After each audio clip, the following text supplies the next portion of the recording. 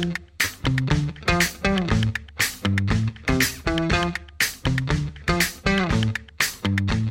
back to another episode of People Analytics. I'm your host, Lindsay Patton. Today, I have with me Rocki Howard, who is the Chief People and Equity Officer at the Mom Project. Welcome, Rocki. It's great to have you here. Oh, it's great to be here, Lindsay. Thank you so much for having me. I appreciate it. I am very excited to dive in and get your perspectives on diversity, equity, and inclusion. But before we do that, can you tell our audience who you are, what you do, and why you do it, why you're so passionate about your job? Well, absolutely. So as you said, my name is Rocki Howard. I identify as she, her, Black, Christian, Gen X, wife, and mom. And that explanation, when I highlight some of the dimensions of my diversity, also answers the question about why I do what I do. I have the privilege of being able to proudly say who I am and walk through the world that way. And I have fought for that privilege. But I will tell you, so many people don't feel like they have that privilege. My friends over at Matheson did their 2021 diversity report, and it shows that 50% of people who are underrepresented in the workforce feel like their dimensions of diversity are a disadvantage in the job search process.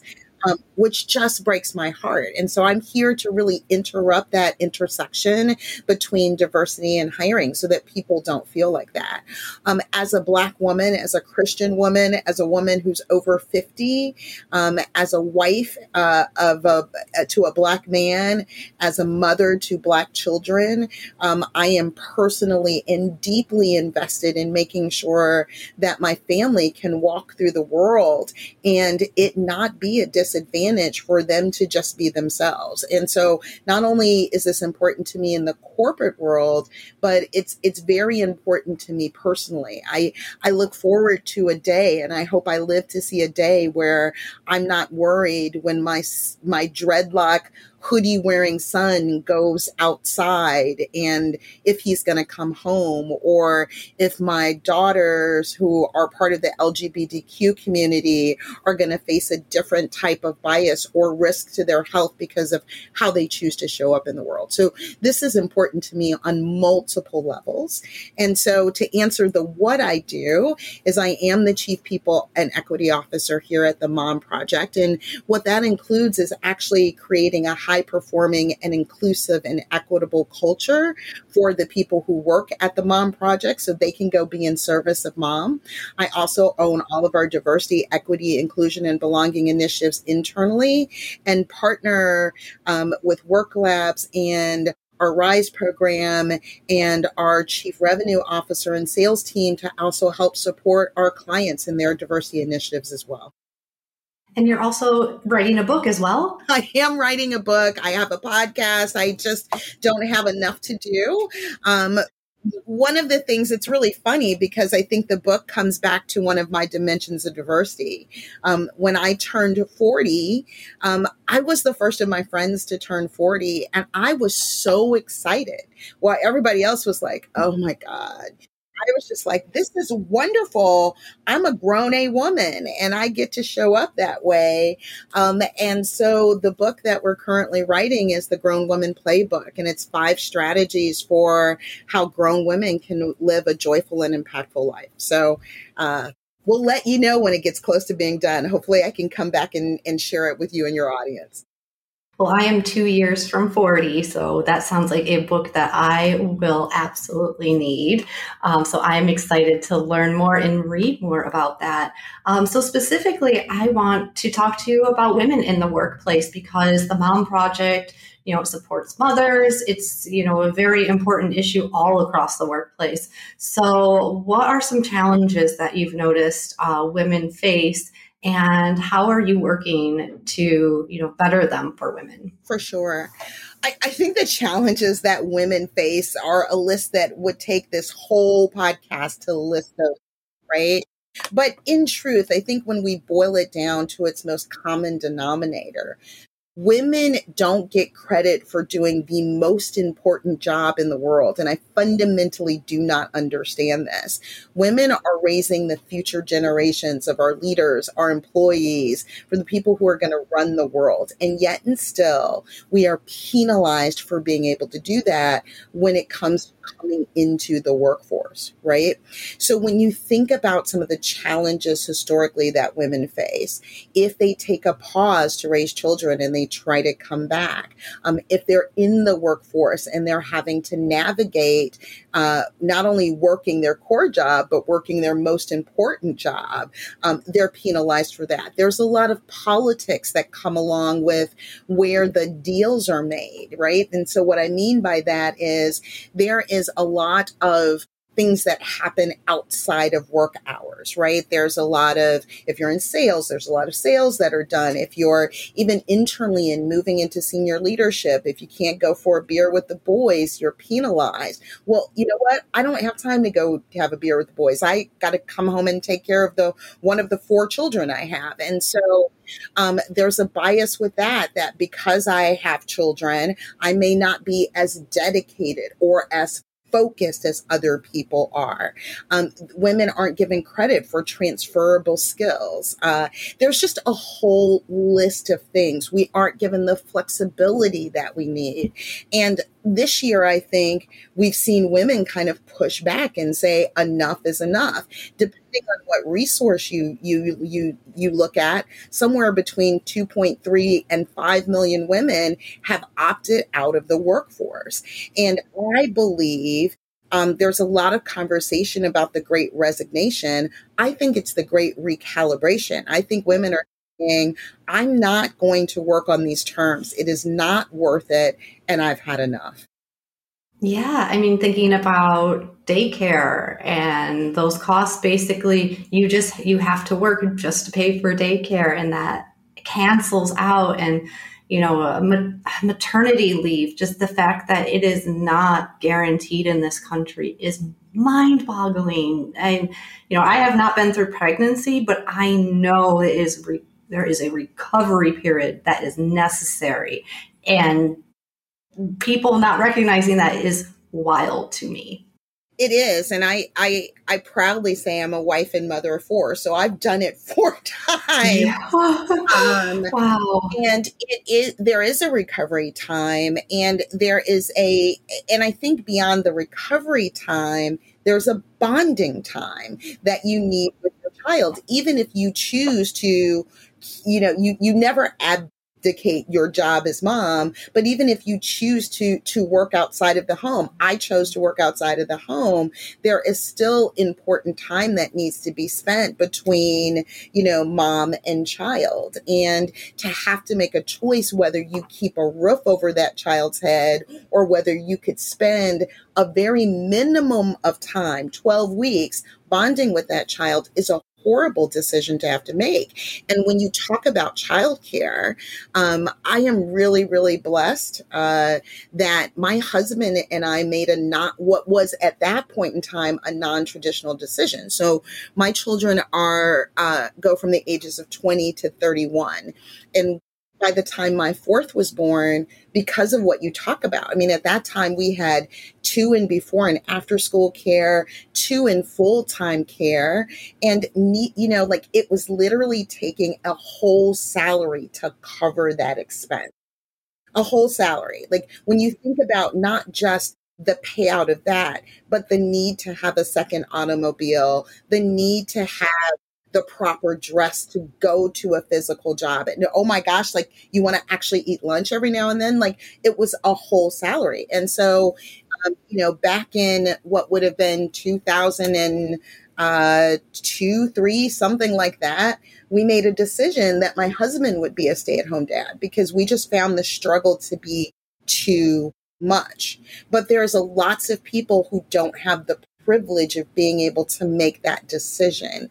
And it is, and without the privilege of having to make that decision or being able to make that decision and having to, maybe be a single mom, maybe really need 2 incomes or all the iterations of that and not being able to make a choice. it's disheartening. Yeah, absolutely.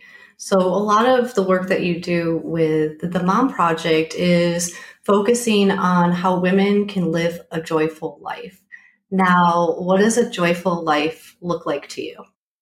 I think for us, right, we really focus on um, making sure that we provide economic opportunity for women. Our goal is to create $1 billion of economic opportunity for women and to connect women with communities of like-minded people so that they have that kind of support. And joy certainly comes through that kind of support.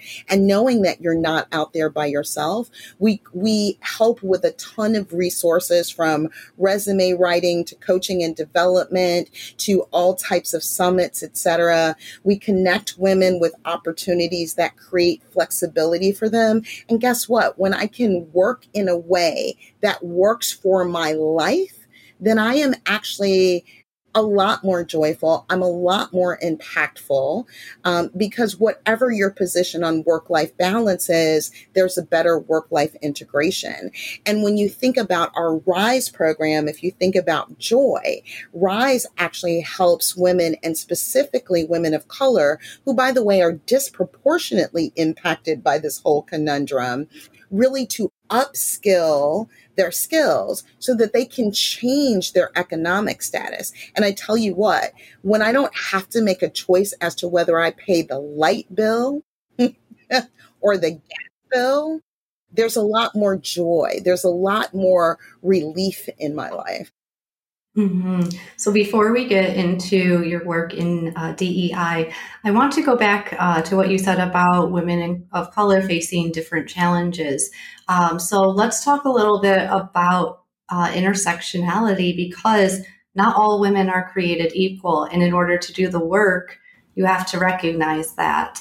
So how do you recognize that in the work that you do? Yeah, so I think when you think about it, right, you have to recognize that the unemployment rates, the opportunities, et cetera, the statistics show that not only are women not treated the same way, women of color aren't treated the same way. And I'll share something with you that's just a analogy for, I think, of what's happening in the world. If you look at Fortune 500 CEOs, right, this is 2022. Only 7.9% of the Fortune 500 CEOs are women. It's going to pause there for a moment, right? There are more Fortune 500 CEOs, I believe, named either John or David, than there are women CEOs. I'm certain. Right? So now let me take that to a next level.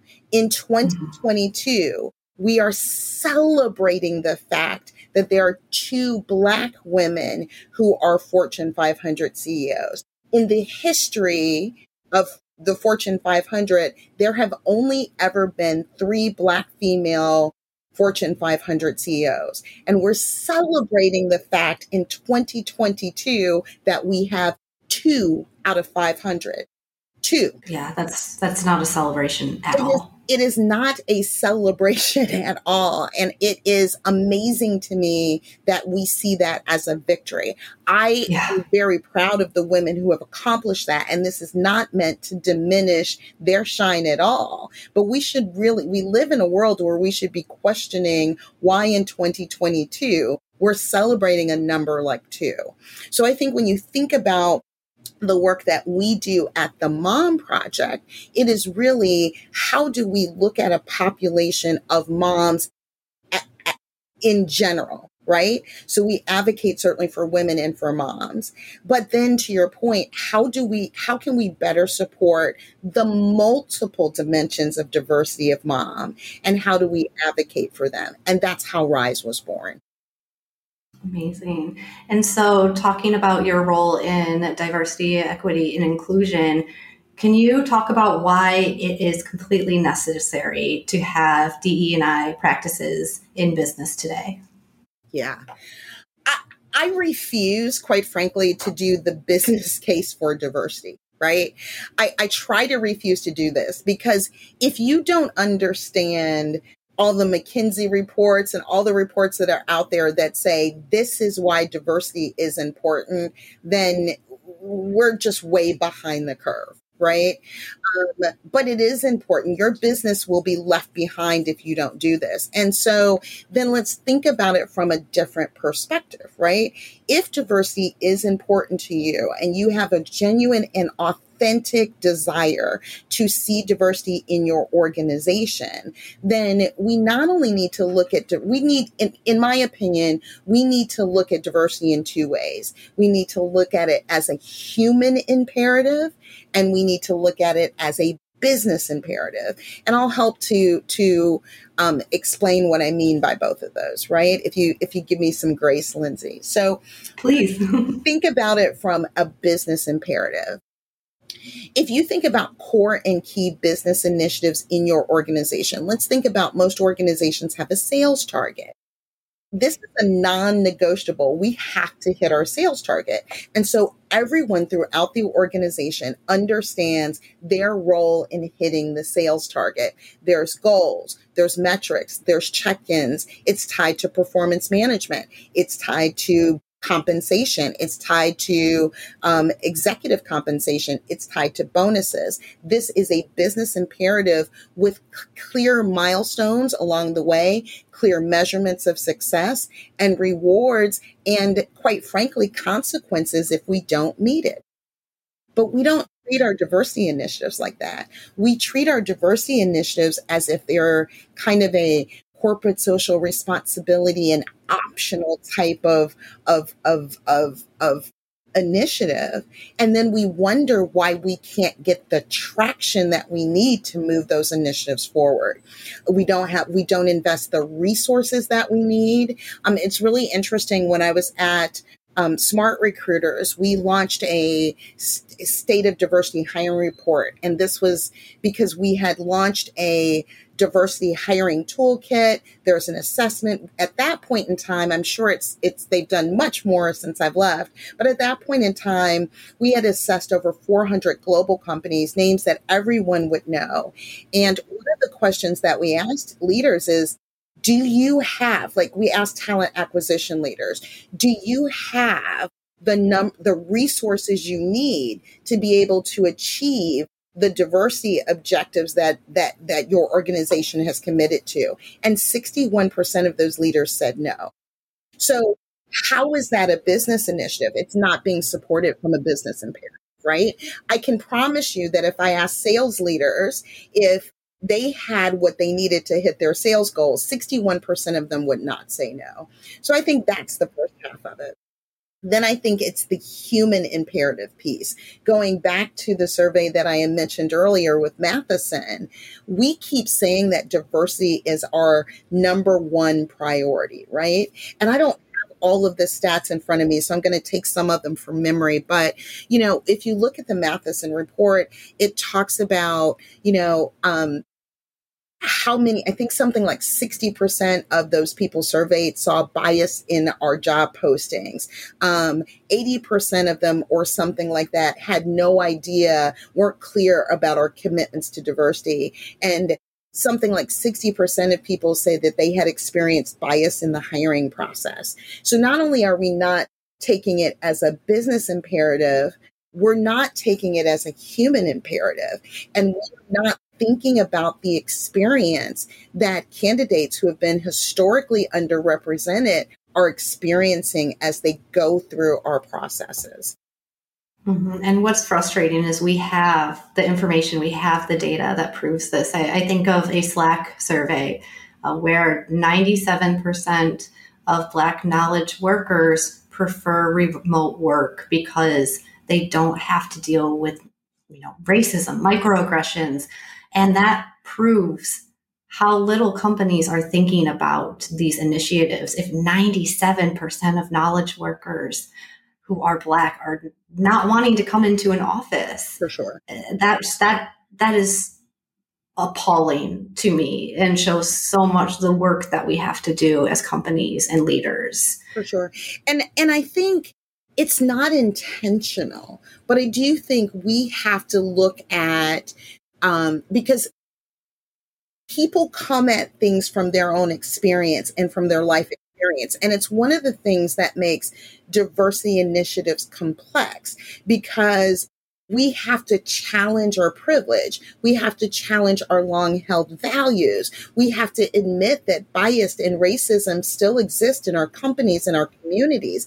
And all of this, we have to be willing to have those uncomfortable conversations. And it's really interesting because the same way you read that survey, I read another one that said like 90% of white men can't wait to get back into the office, because their experience is very different, right? Mm-hmm. And so I think people come to look at things through their own lenses instead of looking at it through the lenses of others. Mm-hmm. So, what are some ways that leaders in the people space can be serious about DE&I initiatives and actually, treat them like they treat their sales? I think the first thing is to understand you're not by yourself. If you're struggling with this, you're not the only one, and it is okay. In that same survey that Smart Recruiters did that I mentioned earlier, we also assessed the hiring maturity of these 400 organizations on a scale of 1 through 4. 1 being, I'm just kind of getting started, and 4 being, I am a diversity talent ally. Right. I'm firing on all cylinders. And what I would tell you is 70% of companies ranked in the 1 and 2 area. This is new to all of us to a certain extent. It shouldn't be. It's sad that it is, but no one has cracked the code. So the first thing I want to say is, like, remove the guilt. Like, don't feel bad. Don't get stuck in that stage. Let's move forward to moving past our good intentions, and let's move to having some impact. And I think that's another thing that keeps us stuck, is because we have good intentions, we stay in that good intentions mode as opposed to moving to actually having impact. I think number 2 is really taking the time to go, what does a successful diversity initiative look like for my organization? It's going to look different from mine than it is for yours or anyone else's, right? And so I think you've got to start with the end in mind, and really start by just asking yourself, what does success look like in our organization? What dimensions of diversity do we want to focus on? What does success look like? And once you can really say, because you can't, this is not a magic wand. You can't solve it all at once. And I think all of us, we tend to get overwhelmed and go, oh my gosh, like we've got to fix all of it. No, start with where you are today and go, what does success look like at the end of the year? And once you've identified what that looks like, then you start to identify who are the key stakeholders, who is accountable for making this happen.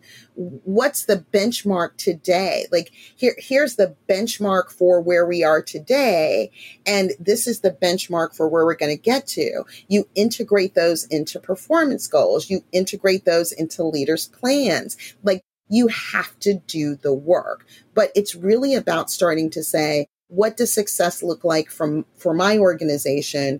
Where am I today? And how do I continue to measure our progress against this success? So let's talk about, looking at the long term. Obviously there are things you can do now to help streamline, to help, implement change immediately. But how should people look at the big picture long term? Well, again, I think big picture is, what does success look like? What do we want to accomplish? What are we committed to? What are we willing to invest? Who are the right resources? Who's going to own it? And, in the same way you look at success, once you identify what success looks like for your own organization, it should be like the rest of your business plans. In the same way you look at sales, in the same way you look at, market penetration, in the same way you look at your other business strategies, where you tend to have short-term, long-term goals. You have a 3 to 5 year plan. You have a 6-month plan, a 12-month plan, an 18-month plan. Your diversity initiative shouldn't be any different. And I think the organizations who do it best don't think of diversity in this vacuum. They recognize that your diversity initiatives have to play across every other initiative in your organization. How does it fit into recruiting, which is the most natural place for it go, but how is it integrated into your marketing initiatives? How is it integrated in your products? How is it integrated into your sales strategy? How is it integrated into your customer support strategy? You have to look at diversity across and through your organization. And that's just the representation piece. When I say diversity, diversity tends to we think about that as the whole picture, but really, like diversity really is about representation, but you cannot have diversity in a vacuum of equity, inclusion, and belonging. And so doing that work to really say, do I have a culture where all people feel like they belong? They have a seat at the table. They're welcome to speak. They're valued. They're respected. They're comfortable. What does that look like in my own organization? Are people being paid equitably? Do we have talent management strategies? A lot of times we're focused on recruiting diverse talent from the external, but we don't think about how do we develop the very diverse talent we have internally. So when I think about the longer term plays, these are some of the things that sit very heavily on my heart. And I like how you mentioned earlier in the conversation about authenticity, because if someone's in the workplace and they feel like they have to hide part of themselves or they can't be who they are, the work is going to suffer. People are joyful when they can be who they are. And I think a lot of leaders should recognize what they can achieve when you allow people to be who they are. Well, it's always very interesting because being someone in the HR tech space, right, you'll hear a lot of tech leaders say, bring your whole self to work. And first of all, I think that's not true. I don't think anybody wants all of us to bring our whole selves to work. We're messy. We're all messy. First, that probably should stay in a virtual home. But honestly, that ability to be able to show up and not have to deal with the emotional tax of having to alter yourself to fit in someplace. There is an emotional tax that goes along with that. There's a lot of focus that goes into that. You're spending a lot of energy, etc., and you can't do your best work, and it's not helpful mentally for the person. We're not creating psychologically safe environments where people can feel their best and do their best, and then as a byproduct, produce their best. Yeah, and when you incorporate bias in that, I mean, there are actual physical and mental health repercussions of someone having to deal with bias on the regular. I mean, this is an actual health issue that, you are attacking and trying to reform. For sure, for sure. It's ironic. I was just doing an interview with someone else not too long ago, and he asked, we were talking about questions and how to identify that questions are biased questions, or how do you do that? And I love that he asked me, it was a white man, and he said to me, like, wow, that seems like a lot. Like in the moment when someone asks you one of these questions, you have to make a decision on how to respond and, what your tone looks like and what you say, and if you're going to respond and filter. And I was like, yes, and underrepresented people go through this multiple times all day, every day. And it does take a toll, and it does have a implication on your mental health and your physical health. Yeah. So, what can HR leaders and, leaders in the people space do now to really, look for resources, learn more, educate themselves, and be better? Well, do the work. Like, make a Yeah. commitment. Do the work. I wasn't born with the answers I have today, and I certainly don't have like this many of the answers, right? Like there's a whole world out there. And I think what you have to do is do the work. And I think you have to lead the way. But I think the most important thing you can do is ask your people what they need. We don't do that. Ask your people how you're doing. Ask your people what we need. Like at the Mom Project, we launched a talent and culture council. And so we have a diverse group of people that really are our live rod on here's what we're thinking, here's what we're doing. Like, and we use them as almost a focus group to say, yeah, we're thinking about this. How does that resonate? Does that actually work? And listen to the responses and be willing to respond.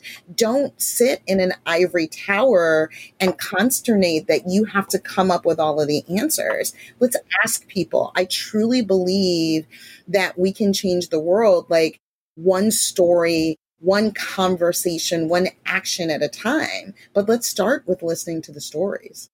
Yeah, and one way that, because I know that asking, specifically women of color to help to explain things, that is emotional work. And so what I have learned is to use social media. And, as a white woman trying to be better, I have sought out, specifically women of color in spaces that I'm in, because what I can do is follow them and just see how they live their lives without barging in, asking all this emotional work. I think just following diverse people and just, watching what they talk about, watching how they live their lives can be a big step. And, I recommend that to, fellow white leaders as well. It is very true. And I think it's a fine line, right? You can't assume because I'm a Black woman that I want to talk about this or that I want this. But please, on the other side, don't exclude me because you're fearful that I don't. I think, again, it's about respectfully asking or giving people opportunities and then respecting the answer without judgment. That's a big, big part because, from that white perspective, we're fragile. We don't like being told things we don't like to hear. So that is, yeah. It's a whole nother podcast. Yeah, and I think that is so important. Before reacting, take that information and digest it. Well, and I think the world could use just a little bit more positive intent. Let's assume positive intent. And even if it's not for you on both sides, if someone asks a question, assume positive intent. Mm-hmm. That's really lovely. Rocki, this has been just an amazing conversation. I appreciate your openness, your insight, and, just everything that you have to offer to our audience today. It has been so lovely talking to you.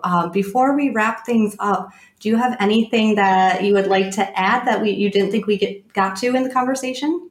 And no, I think it's really about do the work and be committed to do the work all the time. This changes hourly, minute by minute, day by day. Stay connected, make a personal commitment, figure out where your place is in it. I think so many of us struggle with the guilt of, well, I'm a white woman, or I don't understand this, et cetera, et cetera. None of us are going to get all the dimensions of diversity, but kind of think about what's important to you, where you think you can really add value, develop your piece of it then, and be authentic and be honest about where you are and what you're trying to accomplish. And you'd be amazed at how you can help, right? I just think that's important. And I think for me, it's never forgetting that people are involved. So one of the things we hadn't talked about is, I have a podcast that's called The Voices of Diversity. And the reason I started that was so that people could hear from people of multiple dimensions of diversity what their experience is like working in the corporate world. So if you don't have someone that you can ask the questions to, there's resources out there that you can listen to other people's perspective, learn, and then take it back and figure out how you action it. Absolutely. So you mentioned the podcast as a resource for people to learn more about you and what you do. Are there any other ways can people follow you on social media? Absolutely. I am most active on LinkedIn, Rocki with an I Howard. You can find me there. Certainly, I would really encourage people to come check out the Mom Project. And if you're looking to hire women, if you're looking to hire moms, we would love to help you out with that. If you're looking for a way to make a contribution, our RISE program is always looking for sponsors to sponsor scholarships for the people. So there's lots of ways that, hopefully we can give you to help and support. Rocki, thank you so much for this important conversation. I hope our listeners get a lot out of it. Again, I'm Lindsay, host of People Analytics. If you or anyone you know are like Rocki, who are making the workplace better for everyone, feel free to reach out to me, lindsay@staffgeek.com. Thank you for listening to Staff Geek's People Analytics podcast. I'm your host, Lindsay Patton, and I'm always looking to interview leaders who put people first. If you or someone you know lead with a people-first mindset, please email me at lindsay@staffgeek.com. That's LINDSAY @staffgeek.com. If you want to take things a step deeper and understand your organization's true culture DNA, I encourage you to take Staff Geek's free culture assessment. Just head to staffgeek.com and click the button that says Free Culture Assessment. Thanks again for listening.